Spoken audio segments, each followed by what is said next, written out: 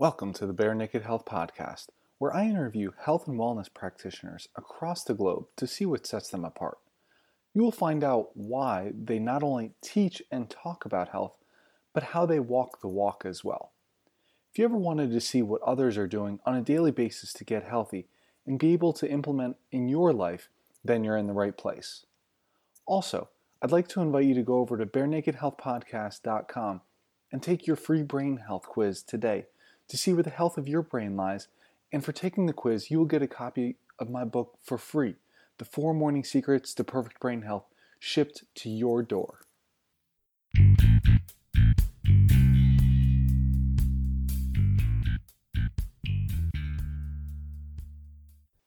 Hey guys, I'm your host, Nick Haraski, and welcome to the Bare Naked Health Podcast, episode number 42.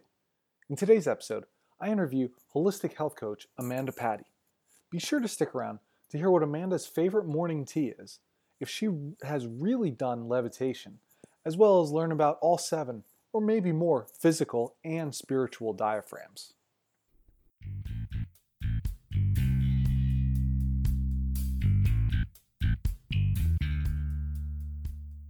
Alrighty guys, another episode of the Bare Naked Health Podcast, and on the line today I have Amanda Patti. I'm excited to talk to her. So Amanda, first question that I ask everybody, tell us about your health journey in 10 sentences or less.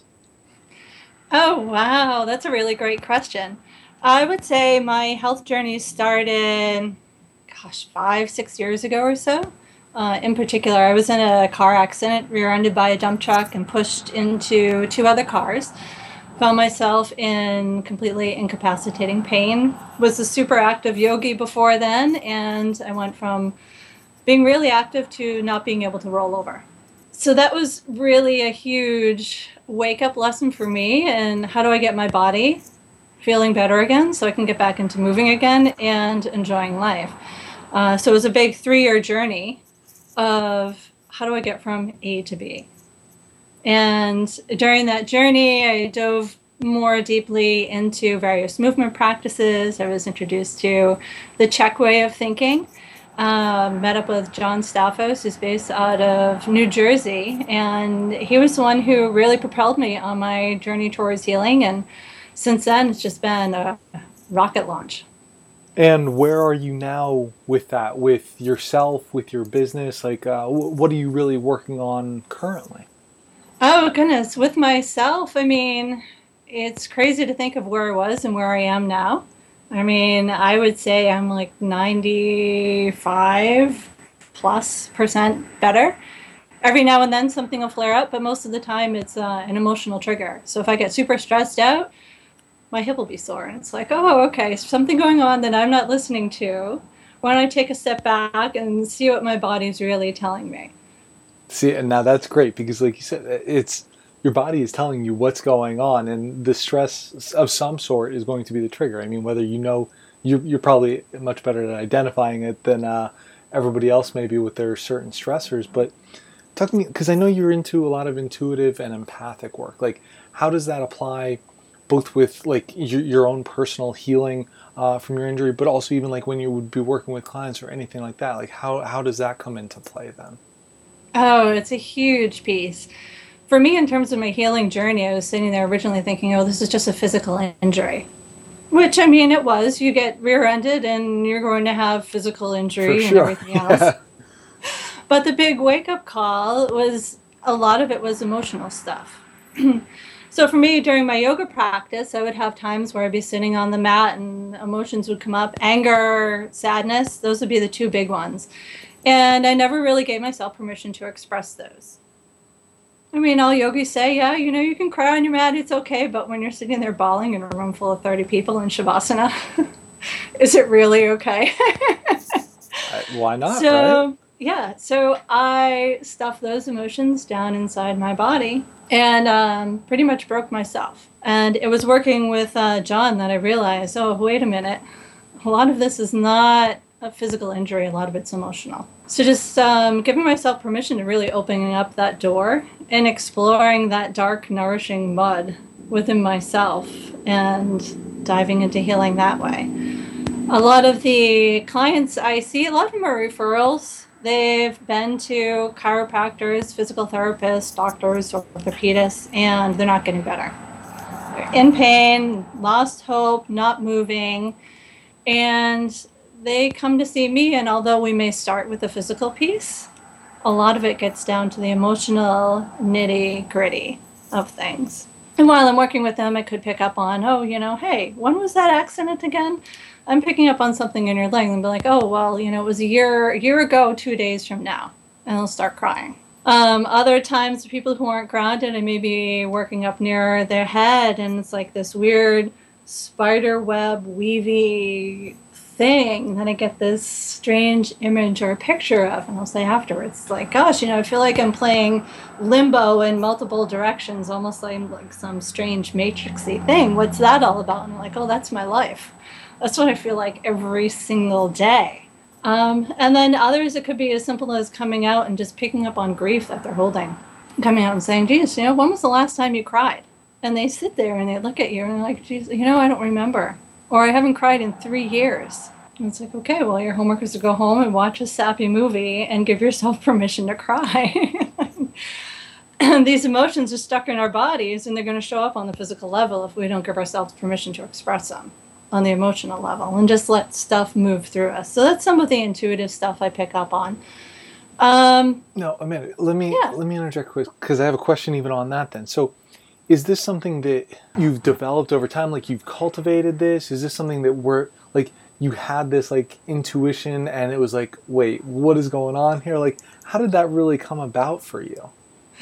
Yeah, that's a really, really great question. It took me years to sort things out. When I was a little kid, I was pretty intuitive. And I remember one incident of sitting in the living room and having the sensation of levitating. And I was 100% convinced I was levitating. Now, whether it was an actual physical levitation or more like an out-of-body experience of floating around the room in the same kind of cross-legged position. I was like, hey, Mom, I just levitated. I floated from the couch to the TV and flew around and came back and sat down. And she's like, oh, it's just your imagination. And then there were numerous times growing up where I'd be laying in bed and be like, there are people in my room. Absolutely convinced there were 2 ghosts. They would stand at the end of my bed or sit on my end of my bed. I can still describe them to this day. And they would just stand there and sit and watch me. And of course, as a little kid, it's like you're absolutely terrified. Like, what the heck are you doing in my room?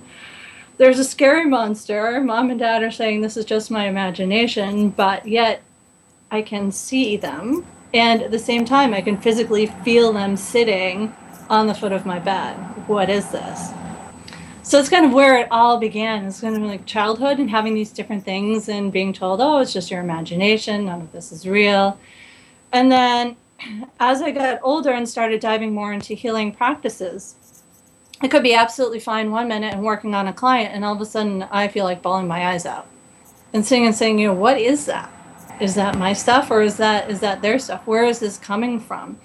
And thinking that, oh, they're just bringing up stuff in me, which on one hand they are, because there is nothing that's outside of self. We're all mirrors of each other. So what exists in them exists within myself. But being able to take a step back, either when I'm working with people or if I'm in a room while other people are being worked with, and being able to sit and sort things out and say, oh, wait a minute, this isn't my stuff, quote unquote, my stuff. Then I'm picking on, this is their stuff. And what is it really that they're holding on to? What is this grief and what is this anger? Where is this coming from? That's incredible. I mean, no, because people will talk about these things, and like you said, it's when you're younger, this type of thing gets suppressed. It's, oh, that's your imagination, that's not really happening. But is that fear from the parents? Like, they don't want to accept that as their kid really is probably seeing, feeling, like having these true emotions, or they are seeing these things. Like, this isn't necessarily a made up thing, and people will get often confused about that, thinking that, okay, that just can't happen. Like, no, that's beyond them. But I really think that there's a lot to that. And like you said, the interconnectedness of just everybody seeing oneself in others. This is really what it's all about. And I think that's got to be incredible to be able to work with somebody at that level to be able to help them through these problems that they have, where it's these emotions have never been let out of them, or they've been so suppressed. Like you said, somebody hasn't cried in 3 years. I mean, I can imagine what they would be holding on to. Is there anything that you use now for yourself, like for yourself, or when you're practicing with somebody, like when you're working with somebody, to help your intuition, like to really cultivate that, to really just let it out and be able to get in touch with that? That's a really great question. Sometimes it depends on just where I am in the day and kind of reading the clients. Some clients are more open than others, and you can definitely pick right up on that. I mean, some are like an open book, and others will come out and say, yeah, you can work with me. I'm totally fine with that. And, I could be sitting there, and meanwhile, they're saying, God help me, God help me, God help me, over and over in their head, and throwing like red energetic darts at me. It's like, okay, you're really not cool with this, are you?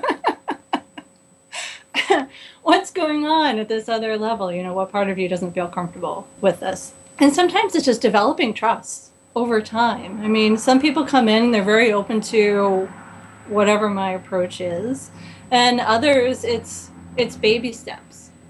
Starting off on the physical and then diving into the more intuitive and emotional piece. But in terms of specific things I might do before a session, meditation definitely helps, and just clearing myself and getting as clear as I can and trying to leave as much of my own crap at the door, so I'm not being influenced with any type of projections or judgments that I might have about stuff that's coming up for them. And then, I would say those are probably the two biggest things. And then there's also plant medicine, where if I'm sometimes even in the room with that, I sense the vibration of it and I can kind of tap in. And sometimes that helps open the gateways even more. So when you say plant medicine, what types of plants, what forms of these plants, like how would you use that to help expand this? Right. So one of them I use, it's actually, I guess you could say, a dead plant in some ways. So Palo Santo has been a huge one for me. Sage is another in terms of clearing the air. Marijuana.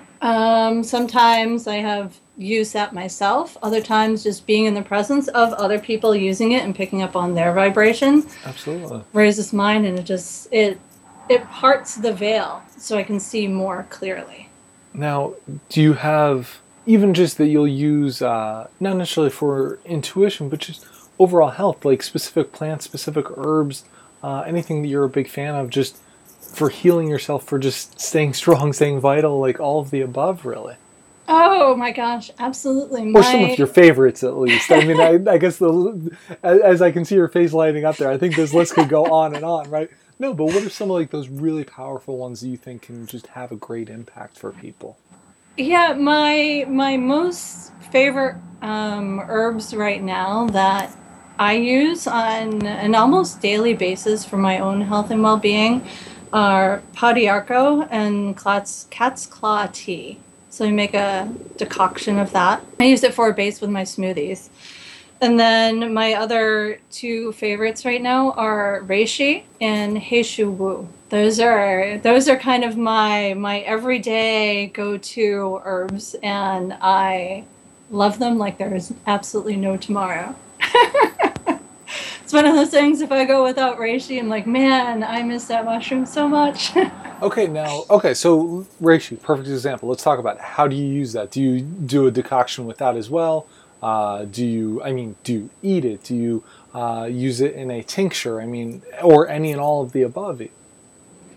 Yeah, so I usually get reishi extract in a powder form. I've been getting it from Primal Herb. And I will mix it in tea. If I happen to have decaf, I'll do it then because I can't have regular caffeine. And I'll use it in my smoothies as well. So anywhere from a teaspoon up to a tablespoon a day. No, that's interesting because I've been using more chaga myself recently, but I wanted to get into like reishi, cordyceps, a couple different other mushrooms to try. I actually make it like when I'm brewing my coffee, I'll put that right in with the grounds there, just to have the hot water extraction of it then too. So yeah, that's definitely one of the ones. Okay, so what is it about the reishi though that is so powerful to you? Oh, to me, it's very grounding. It's a super, super grounding mushroom, and it helps to calm my adrenals and I want to say boost my energy as well. And to me, it has a very kind of feminine vibe to it. And I feel very connected to the mushroom and to the earth itself. So it's very nurturing feeling. And it's like this nurturing, uplifting, I'm being held and caressed by the energy of this fungus, which is just amazing. Yeah. And then I know Chaga to me, has a very different vibration. Okay, so talk to me about your feelings on chaga. I'd love to hear it. Yeah, so I've definitely used Chaga as well, but to me, it's like the masculine side. I can definitely, Masculine side I to can it. So understand Reishi's that. the feminine, and Shaga's the masculine side. Um, so to me, the Shaga, it's a little bit. I want to say it has more of an oomph, like an uplifting oomph. I don't really know what words to characterize it with, but it doesn't have that gentle, No, I understand because super soft and watery quality as the reishi. It definitely has a different quality to it, but yeah, it's another if I use it, fantastic. it's one of those like like I feel Yeah. very strong, very vital when using now. No, because now I'm really excited to try the reishi with you saying that because I want to see. Okay, maybe that chaga is like my go get 'em. I want to use that in the morning, and then the reishi like an evening tea, something like that that I would use it for. Okay, I like this. This is great. Like getting different ideas. So thank you for Very that. cool. Okay, we were talking about adrenals there too, and we talked a few weeks ago, and the topic of diaphragms came up, and I don't know if adrenals really play into that at all too.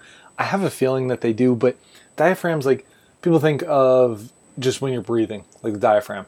That's for the most part, I would say over 99% of people. I don't think this is an overestimation. That's the only one that they're really aware of or have any idea about.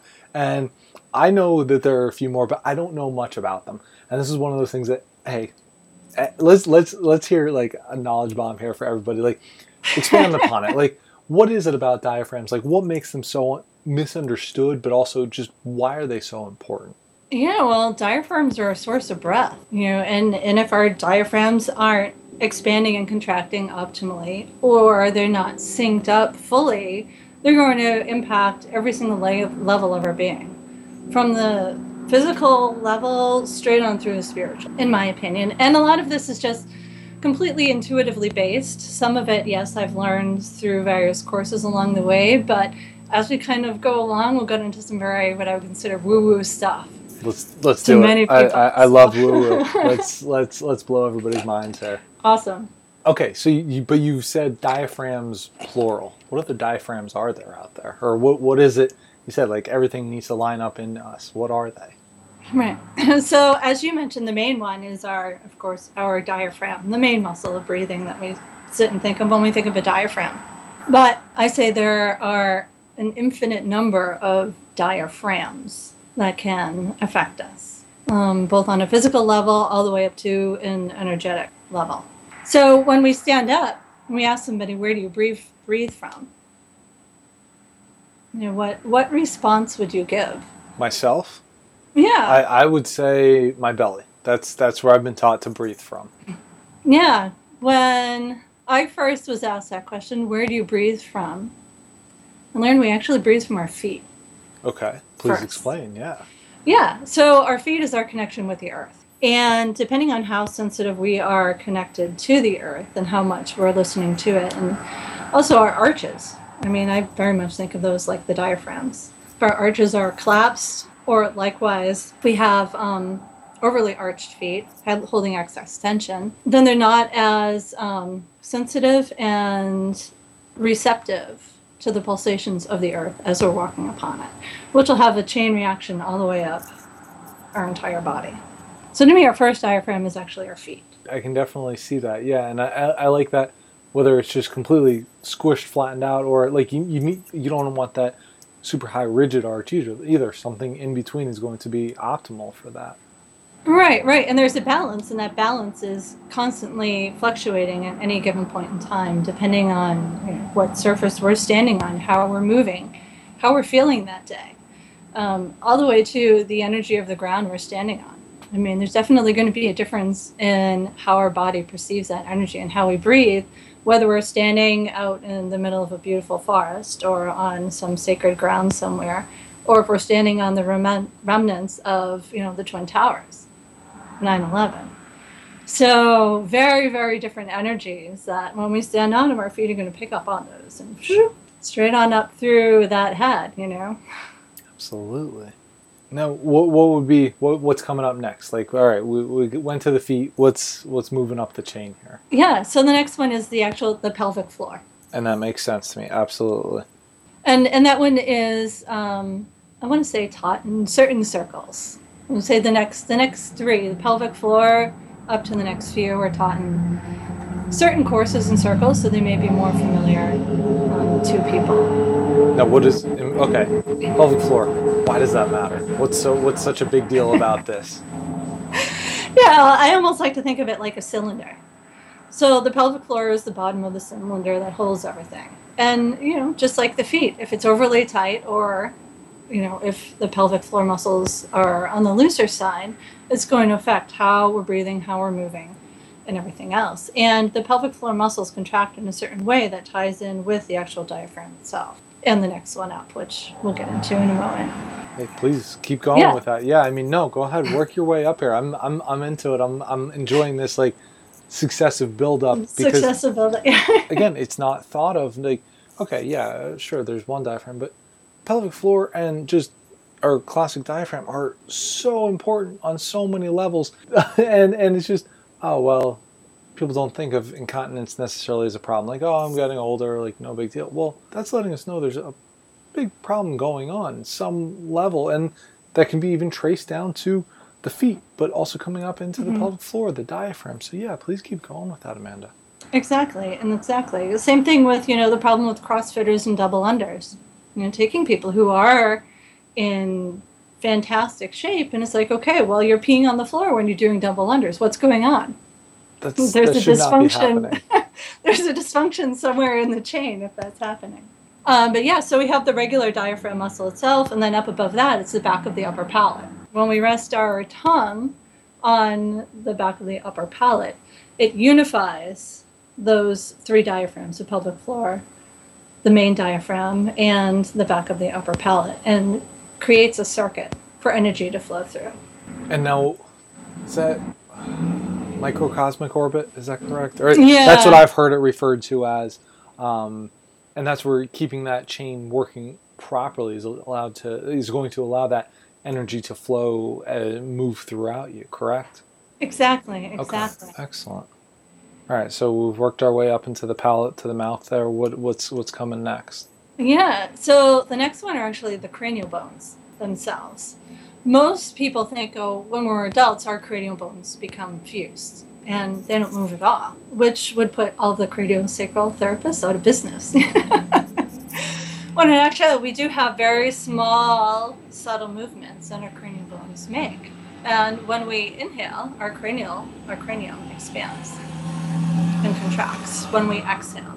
So it has this natural pulsation to it, and at any time, if our cranial bones are stuck and they're not shifting, it's going to affect how efficiently we're breathing. So it's another diaphragm. And then beyond that, now we're starting to get into the really boo-boo stuff, is the aura.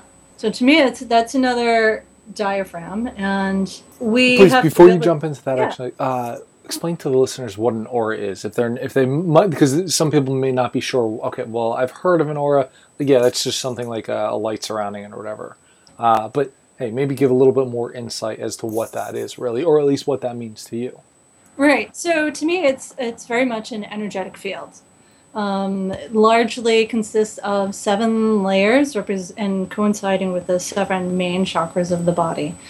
And as you get into things and things open up, and I mean, we're talking crystalline stuff, then, the aura can expand as well as the chakras into multiple additional layers and everything. But it's mainly 7 energetic layers that surround the body. So then, yeah, please keep going. Like, how is that now a diaphragm? Like, how does that act in relation to the others even. Yeah, well, you could think of the 7 layers kind of like a bubble. And at any point in time, say you walk into a room, and sometimes, somebody just had this huge fight in the room, and you pick up on it and you feel kind of tense and nervous. You didn't know what happened beforehand. You just happen to walk in and you feel this like heavy, intense energy. A lot of times it's the aura contracting around you, which in turn is going to affect your entire breathing through your system. If you feel energetically squished and compacted versus expansive, are you going to take a deep breath? Probably not, unless you're consciously aware of, wait a minute, something going on here. I feel nervous. I feel tense. Why do I feel that way? And likewise, the same bubble, we can consciously invite it to expand and contract. Much as one might think of a very basic energetic technique is warming the hands together, rubbing them together, and placing them fairly close and imagining you're holding a warm loaf of bread and allowing yourself to feel that pulsation of the bread. And then as time comes on, you can move your hands further and further apart and then start pulsing them a little bit together. And you can feel that energetic exchange within your hands. Or aura can do the same exact thing. So to me, it's another diaphragm that pulses and changes depending on which situation we're in and whether or not we choose to allow ourselves to expand or contract as well. For instance, if I go into a busy supermarket, I choose to draw my aura in a bit because I'm just way too open. I pick up on too much stuff. I can get super easily overwhelmed. So I sit and I choose, I'm going to intentionally close this in so I'm not quite so open and I can remain somewhat safe, not that I'm not safe, in this situation so I don't get energetically overwhelmed. And that way I'm able to keep my breathing and everything else fairly calm. Whereas if I keep myself super wide open, I get bombarded with stuff and like, whoa! And I imagine for you that would probably not only be from people, but all of the food surrounding you as well. Oh, the food, the lights, the energy of the building. Like there are certain places where I just despise going grocery shopping, like Market Basket. I mean, no offense to Market Basket or its employees or anything, but it has a very different energetic feel than, say, going to the local farm or going to Whole Foods. That makes a lot of sense. And just now that, gets down to then, okay, how were most of the foods raised there? What were they done? Like, what was done to them or what were they given? But as well as that, the people growing it. Like, hey, if the farmers are loving and just wanting people to come by, like, it's going to probably be a much more welcoming place to go to than just a commercial grocery store where they don't really care about what that food is, just kind of get it off the shelves and keep moving it. Exactly. And it brings up the question, how much waste is there? With all of this commercially grown stuff, which is versus a farmer, and yes, they slaughter their animals kind of as needed and based on demand. But you go into any type of commercial grocery chain, and the stocks are constantly, the shelves are constantly stocked with meat and everything else. And it's like, well, how many animals were killed to supply this meat? And how much of this meat is actually getting consumed versus just thrown out and placed in the dumpster? That I don't have a question for. It would be an interesting thing to kind of amazing. Explore. I've never thought of something, like, I've thought of that, but I've never really, like you said, explored upon it to really see, like, how much is wasted? How much of this could be at least used for people in need, like anything like that, where it's okay, we know there's everything. You can pretty much have a good idea as how long that shelf life is. Like, it's not going to be a big surprise coming forward on things, but to be able to use that before then to at least share it and allow people to get that energy from the plants, the animals, whatever it may be. Yeah, I think, quite frankly, I my gut tells me it would be a tremendous amount of waste. It's kind of a gut feeling about it. But I don't have any arguments on that for sure. Amanda, bringing this back to even diaphragms. So we talked about the aura. Now, is there something else beyond that? Yeah, for sure. What is that? So beyond the aura, and this is completely intuitively based on various meditative and consciousness-based practices that I've experienced, is if you really let yourself go from where you perceive yourself to be, which is a human being on Earth surrounded by billions and billions of other humans and everything, and kind of see yourself as the viewer on this pedestal watching all of this. and imagine yourself going out the next level, which would be kind of the Milky Way galaxy. And sitting and saying, okay, well, you know what? That's me too. And everything that's out there is within me, because we're not at all separate. It's the same thing. And, if I'm awake, then who's sleeping? And when I'm sleeping, who's really awake? It's kind of this interesting question. But when you let yourself go and kind of experience that part of yourself, you can understand too that galaxies very much contract and expand as well. But on a very cosmic level, beyond what most of us can comprehend on an intellectual level, unless we're one of these amazing physicists or something like that, which they just completely blow my mind. But really just allowing ourselves to tap into that cosmic level of contraction and expansion, and everything that happens on, in the Milky Way galaxy itself, for example, is happening within us. So as the galaxy contracts and expands, we too contract and expand. And that can affect our breathing when we really allow ourselves to tap into it as well. And from there, it goes on to more of a universal thing. And then once we get into that, we get into multiple galaxies and everything else. So it's just this limitless number when we sit and look at things from a cosmic scale. How many diaphragms do we have? Well, how many galaxies and universes are there? And the number. And the numbers. Yeah, I mean, who really, really knows?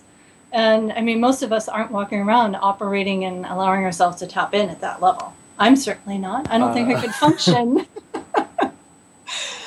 on, a quote unquote fairly normal level if I was constantly walking around focusing on, geez, what am I feeling when I allow myself to tap into what's going on way out there, versus just giving myself permission. Okay, well, I'm going to do this consciousness-based practice today, and this is where I'm going to go. And just see what happens, see what I experience, and be open to receiving that and understanding that, that's a part of me. Every single one of the stars out there is within us. I think that's a lot for people there. No, but I think that's an amazing overview of all of the diaphragms. At least get that understanding of the physical. Like, understand that we are contracting, expanding, like, as a person, but it's not just that. It goes multiple levels beyond that. And if you don't want to dive into in-depths of each one, that's fine. But no, having that appreciation that there's a contraction and expansion going on within each of us, but also our surroundings and much further beyond that. It can be very powerful to know, but also to just let that, let that sink in for a minute. Like, there is more than just our own movements within our body, and our breathing can affect and be affected by all of this. Right. It's definitely an out there concept for many, and there are very few people that I've kind of shared that type of, I guess, experience with. I certainly don't call it truth with a capital T, because it's just based off of experiences. It's just my perception of what I've picked up on. So is there anything else what is something else that you have picked up on that you find like truth for yourself, but other people are either like, that's crazy, or, I mean, it doesn't have to be something on that level. It's just something very simple even. But what are some of those things like that where it's like, as far as health goes, like, hey, this is something that I really believe that most people really aren't that on board with, but I don't know why. Yeah, so a big one for me, particularly lately, is inviting people to drop their story. Please expand. Yeah, so women in particular are really, really good at telling stories and sharing stories about what's going on in their lives and everything, which on one hand is fantastic. And I think doctors have attributed it to a longer life or something like that, because they're more open and they share what's on their mind and their heart, and they kind of get it out there. But the question is, at what point does sharing that story become detrimental versus beneficial? At what point does sharing that story become very much like a record that's just digging the same groove over and over and over and is skipping? It's like, how stuck do we want to stay in that story, and how deep do we want to keep digging that hole? How much do we want to keep telling ourselves that, we're not worthy, we're not pretty, we're not whatever it is? Right. And how much do we want to continue to give our power away to that situation, that experience, that story, that other person, versus reclaim it for ourselves? So I've really been inviting myself lately to call myself out on all of my bullshit stories. And also inviting people to call themselves out on their bullshit stories. Be like, okay, you've shared your story. Would you like to change it? And it's inviting them to take a step back and look at things from a different perspective. Yes, this has happened. Yes, this is what you're experiencing. Would you like to change that? Is that past moment true in present time? To me, it's not. I mean, each day is a new day, and it's the only day that exists. And this is something that I've just recently, I guess, filtered into my own aspect of being, and I'm really working on integrating it into self, is, drop all the past stuff. There's no bad, there's no good, and all that exists is this one present moment. So when we wake up and say something happens and, maybe it's not pleasant, and say, geez, this is the absolute worst day ever. By far. Well, why do we think it's the worst day ever? Because we're comparing it to our perception of what good days are based on past experiences. So can we just sit and say in the moment, geez, rather than sit and judge this as the worst day ever, be present in that moment and say, geez, I'm really feeling sad. I'm really feeling angry. And this is the best day ever because I am here in this moment and I'm able to experience every little thing that life brings to me. I mean, what a gift. What a huge, tremendous gift. And very cathartic, I would say at first. And it's a huge practice to sit and be willing to drop that story and just start calling stuff out and being like, you know what, that's not true. Now, Amanda, do you find, do you have any other specific routines or practices that you do, daily? Is there anything else that, hey, I do this every single day? Do you have any morning routines that you really follow? Anything like that? Yeah, so I've recently started a morning routine. What does that look like? Yeah, let's hear about it, please. Yeah, so each morning I get up, I have recorded an affirmation on my phone in my own voice, basically stating specific things about myself that I think I need to hear myself say at the moment, as well as where I want to see myself being. So I can start to integrate into who I am here and now, who I envision myself becoming. So that's my very first thing in the morning. And then is that a 2-minute practice? Is that a 20-minute practice? What does that look like for you? Yeah, so right now that's a 10-minute practice. And actually, I'm super excited to share. I'm going to be starting a Facebook group, and it's going to be inviting people to do the 100-day Gong practice. So over the course of 100 days is to choose one dream, one action, and make a commitment to do it for 100 days straight. And just create a group to support each other and get out there and be proactive about making some sort of change in your life. Whether it's as simple as, heck, I want to drink more water. So each and every day, I'm going to go from drinking 2 glasses of water to 4 glasses of water. And if I fall off the boat wagon, you know what, that's okay. The next day I'm going to get back on and I'm going to start all over again. For me, my big thing is taking my morning routine and adding an extra 20 minutes of meditation to that. So I'll be spending 30 minutes first thing in the morning, 10 minutes of diving in and repeating things to myself and listening, and then doing 20 minutes of probably standing and moving meditation as well. Now, as far as other movement practices, what do your movement practices look like?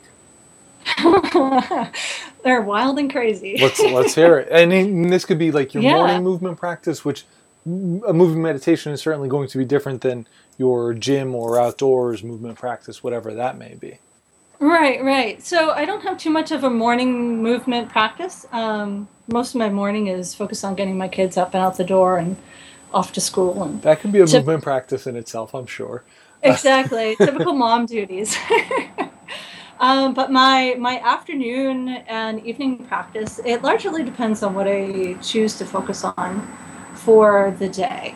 I recently started skill training on aerial rope, which has been absolutely fantastic and mind-blowing, and has really filled in a missing piece of the puzzle for me in just the week and a half that I've been doing it. For me, one of the biggest challenges I've had is taking a movement practice, and I would have various energetic and emotional releases, as well as physical ones, all the way down to the fascial level after doing certain movement practices. And I would feel so destabilized afterwards that I would be concerned that I would get hurt. So whenever that came up after certain movement practices, I just wouldn't do that type of practice. So I'm like, this is not safe for me. I've been injured before. I have no desire to be injured again. How can I integrate this? Surprisingly, since incorporating rope training into my program, I experience those same releases I was experiencing before, except it's fully integrated. There's no ragdoll effect. And it's just been absolutely mind-blowing for me. So I'm really excited to see where it's going to go, not just on a physical level and things like that. And I mean, who knows where it'll go as far as physicality goes, but also an emotional, energetic level for what it's doing for me there. And then the other movement practice I do, I've been practicing hand balancing for just over a year now, and I'm still at the kind of suck at it stage. But I have a lot of fun with it. When I was first starting out, I get super, super frustrated. And why am I not making any progress and everything? And a good friend to me came out and he said, "What, are you auditioning for Cirque du Soleil or something?" I was like, "No." He goes, "Why do you care? Is it really that important that you get a handstand today?" And I was like, "Well, you know what, you're right." So that practice is a big one on taking pressure off of myself and letting things just unfold as they will at their own time, and being completely okay with that. I also do some martial art-based dances that I learned from one of my dear friends, Benny Ferguson. And for me, that ties in a lot of the physical practice with the emotional practice as well. And to me, any type of movement practice to me is an emotional practice. So when you really tap into your body through movement, it will bring stuff up on an emotional level. And the question for me is, can I give myself permission to feel and express whatever comes up in the moment? Even if I'm surrounded in a gym with 50 old school bodybuilding guys, can I give myself permission to cry in the middle of the gym floor?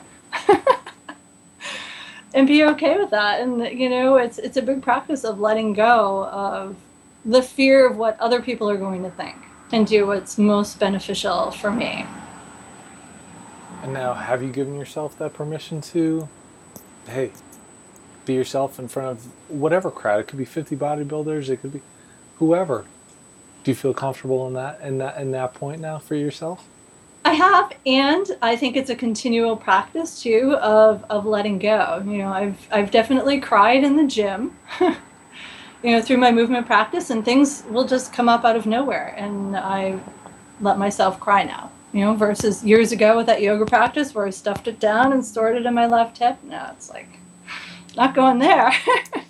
I learned my lesson. I'm not going to repeat that story again. I'm just going to move on and let it go as it comes up. And then, the rest of it is just continuing to put myself out there, and being who I am and sharing what I have to offer with people and not be afraid of what they think. And I think that's definitely a practice for myself and probably everybody. So going off that, what's a piece of advice that you would give to, say, your 20-year-old self? Oh my goodness. I would definitely tell my 20-year-old self to listen to her intuition. Anything about the intuition that she should have picked up upon? Is there something like that? No, I mean, is there anything about with intuition that you are talking about? Like anything specific about that? Oh yeah, for sure. When I was 20 years old, I was living in Alaska, and was with my soon-to-be husband at that time, who's now my ex-husband. But definitely my intuition was very much saying, this is not the right relationship for you, this is not the right guy for you, cut all ties, move on. And Harry was thinking, it's just cold feet. Well, you could have been cold. You were in Alaska. I mean, it's true. Right. So. And things like that. So, I mean, that was definitely a huge, huge, huge lesson for me. And, when your voice speaks, chances are it's telling you something really important and you should listen to it. Absolutely. Well, no, and I think from that lesson, though, you still learned, I mean, probably more than you could have any other way now, because it's probably one of the biggest teachers you ever could have had. And from that standpoint, well, okay, maybe it was hard, it was challenging, like you went through it, but now you've learned and your intuition has just obviously gone through the roof, and it's something that you can empower and hold on to and cultivate today. Oh, for sure, absolutely. I mean, if I sit and I look back, that's definitely, I don't want to say the nail in the coffin, but it was the nail in the coffin in a big wake up call to myself, and how I literally turned my back on myself and my own intuition and decided not to listen to myself. And really, it's been a practice on, how do I forgive myself for not listening to myself? It's like a lot of times with relationships and stuff, a lot of people tend to blame their partners and their spouses and everything else. It's like I beat myself up far more than I ever projected onto my ex. And gosh, I've been divorced 9-10 years going on, I think. And I would probably say it's just been in the past couple of years where I've reached that point where it's like, yeah, you know what? I'm actually really beginning to forgive myself now and move forward from that. So that has been a huge lesson for me. And then just in various strengths of having been a single mom for years, and my kids, when they were younger, they both had special needs at the time, and navigating the system for that. So definitely, it's like that one single choice that I had made early in my 20s set me up for all these amazing experiences. And that gave me an incredible amount of strength, inner strength and intuition that I may not have had if I hadn't chosen that way. So it's like, hey, thank you, self. So one of the last things I always kind of like to ask people, so we're talking about kids here and stuff, like you said, single mom now, but what is your vision for health, like in 10 years, in 100 years? Like, what is this going to look like for future generations? Oh, that's a really, really great question. So for future generations, I would love to see parents, thought leaders, I would say a huge global shift in general, so that the kids that we have here and now, as well as future kids, have a planet to live on, for one, where they can breathe the air, where the soil is good to grow food in, where the food is decent, and there's good water to drink. It's a huge, I really believe we're at a huge global tipping point right now in terms of future generations, where if things do not continue to shift in a more holistic way that supports all life on Earth, our future generations will have one heck of a hard time. But so for me, it's a huge wake-up call. I'm like, let's clean up the air, let's clean up the water, start really supporting our local farmers and organic farmers, biodynamic farming. Let's get all the chemicals and crap out of our water, start drinking live spring water, educating our kids, how to eat healthy. How do you move? Put the eye touches and the iPads down. Put these things off your face and get out and actually see the world around you. And how can we do that as parents? Well, for one, you have to lead by example. Sorry, mom and dad, but if you're sitting there with your eye thingies in your face all the time, your kids are going to be sitting there with your eye thingies in their face all the time. And just say, hey, go outside. Well, it doesn't really work, yeah. Yeah. So it's really, how can you reconnect with yourself and reconnect with your family as well and lead by example? I love it. I think, hey, if all of us led a little bit more by example, I think that tipping point is going to go in the right direction then. Exactly. So, who is somebody that you would want to hear on the podcast here? And what would you want to ask them, or what would you like to hear them speak about? Oh, wow. What a fantastic question. Man, there are tons of people I would love to hear on the podcast. If you can't narrow it down to one, you could give a few. It's not a problem. Yeah, I think somebody I would love to hear more from, and is somebody I've been looking a lot into lately and listening to a lot of his free material online off of his website, free courses and stuff, is Jeffrey Slater. He is currently based out of Australia. He was born and raised in the U.S. And a lot of what he does is very consciousness-based business work. It is, to me, amazing and mind-blowing. What would you want to ask him? Or even just like have him talk about just any topics in particular? So an interesting topic would be, how do we, as holistic health practitioners, which a lot of us are, certainly Chuckies and things like that, how do we take our holistic business and develop it in a conscious way that will not only get our message out there to the world on a higher level, but also support us at the same time on all levels. That's an interesting concept. I not much of a businessman myself, but I would love to hear what he would have to say about that for sure. That's fantastic. What do you think he would say? Oh, that's a great question. I would say part of it is getting very, very clear on what your purpose and mission is. Number one, like, what are you most passionate about? And number two would be, what actions are you willing to take on a daily basis to get from point A to point B while remaining in your truth the entire time? And being willing to let go of anything within your circle that is not serving your mission, your higher purpose. I don't even need to get him on the show now. I think you just gave a great answer right there. No, thank you for that. That was very good, Amanda. Thank you. Last question, though, that I ask everybody here. What is the one non-negotiable health habit that you have that you never compromise on? But before you answer that, everybody make sure, go head over to the show, check out the show notes at barenakedhealthpodcast.com so you can see everything Amanda and I talked about here, hear what her answer is to that, as well as, hey, where can we find out more about you? Let's get some of those links to send them to as well. Yeah, great. So you can find out more about me on my website, onalimb.org. I'm also on Facebook, Instagram, and Twitter. All of the links to those can be found on my website. If people want to reach out to me personally, they can send me an email. And my email address is amanda@onalimb.org. And then in terms of kind of my number one health hack. Hold on. Everybody's gonna have to go. No, not a problem. Okay. Everybody's gonna have to go check out the show notes for that. But hey, everybody go check out onalimb.org. Go over show notes at barenakedhealthpodcast.com. See what Amanda's answer to that is. But again, Amanda, thank you so much. This was great, and I look forward to chatting again soon. Thanks for having me, Nick. It's been a pleasure.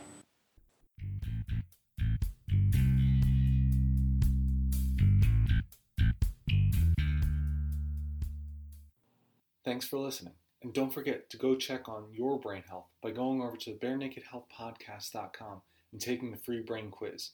By doing so, you can get a free copy of my book, The 4 Morning Secrets to Perfect Brain Health, shipped to your door. Also, please head over to iTunes to give the Bare Naked Health Podcast a positive comment and a 5-star rating. This really goes a long way in getting the word out and helping to share the podcast with others.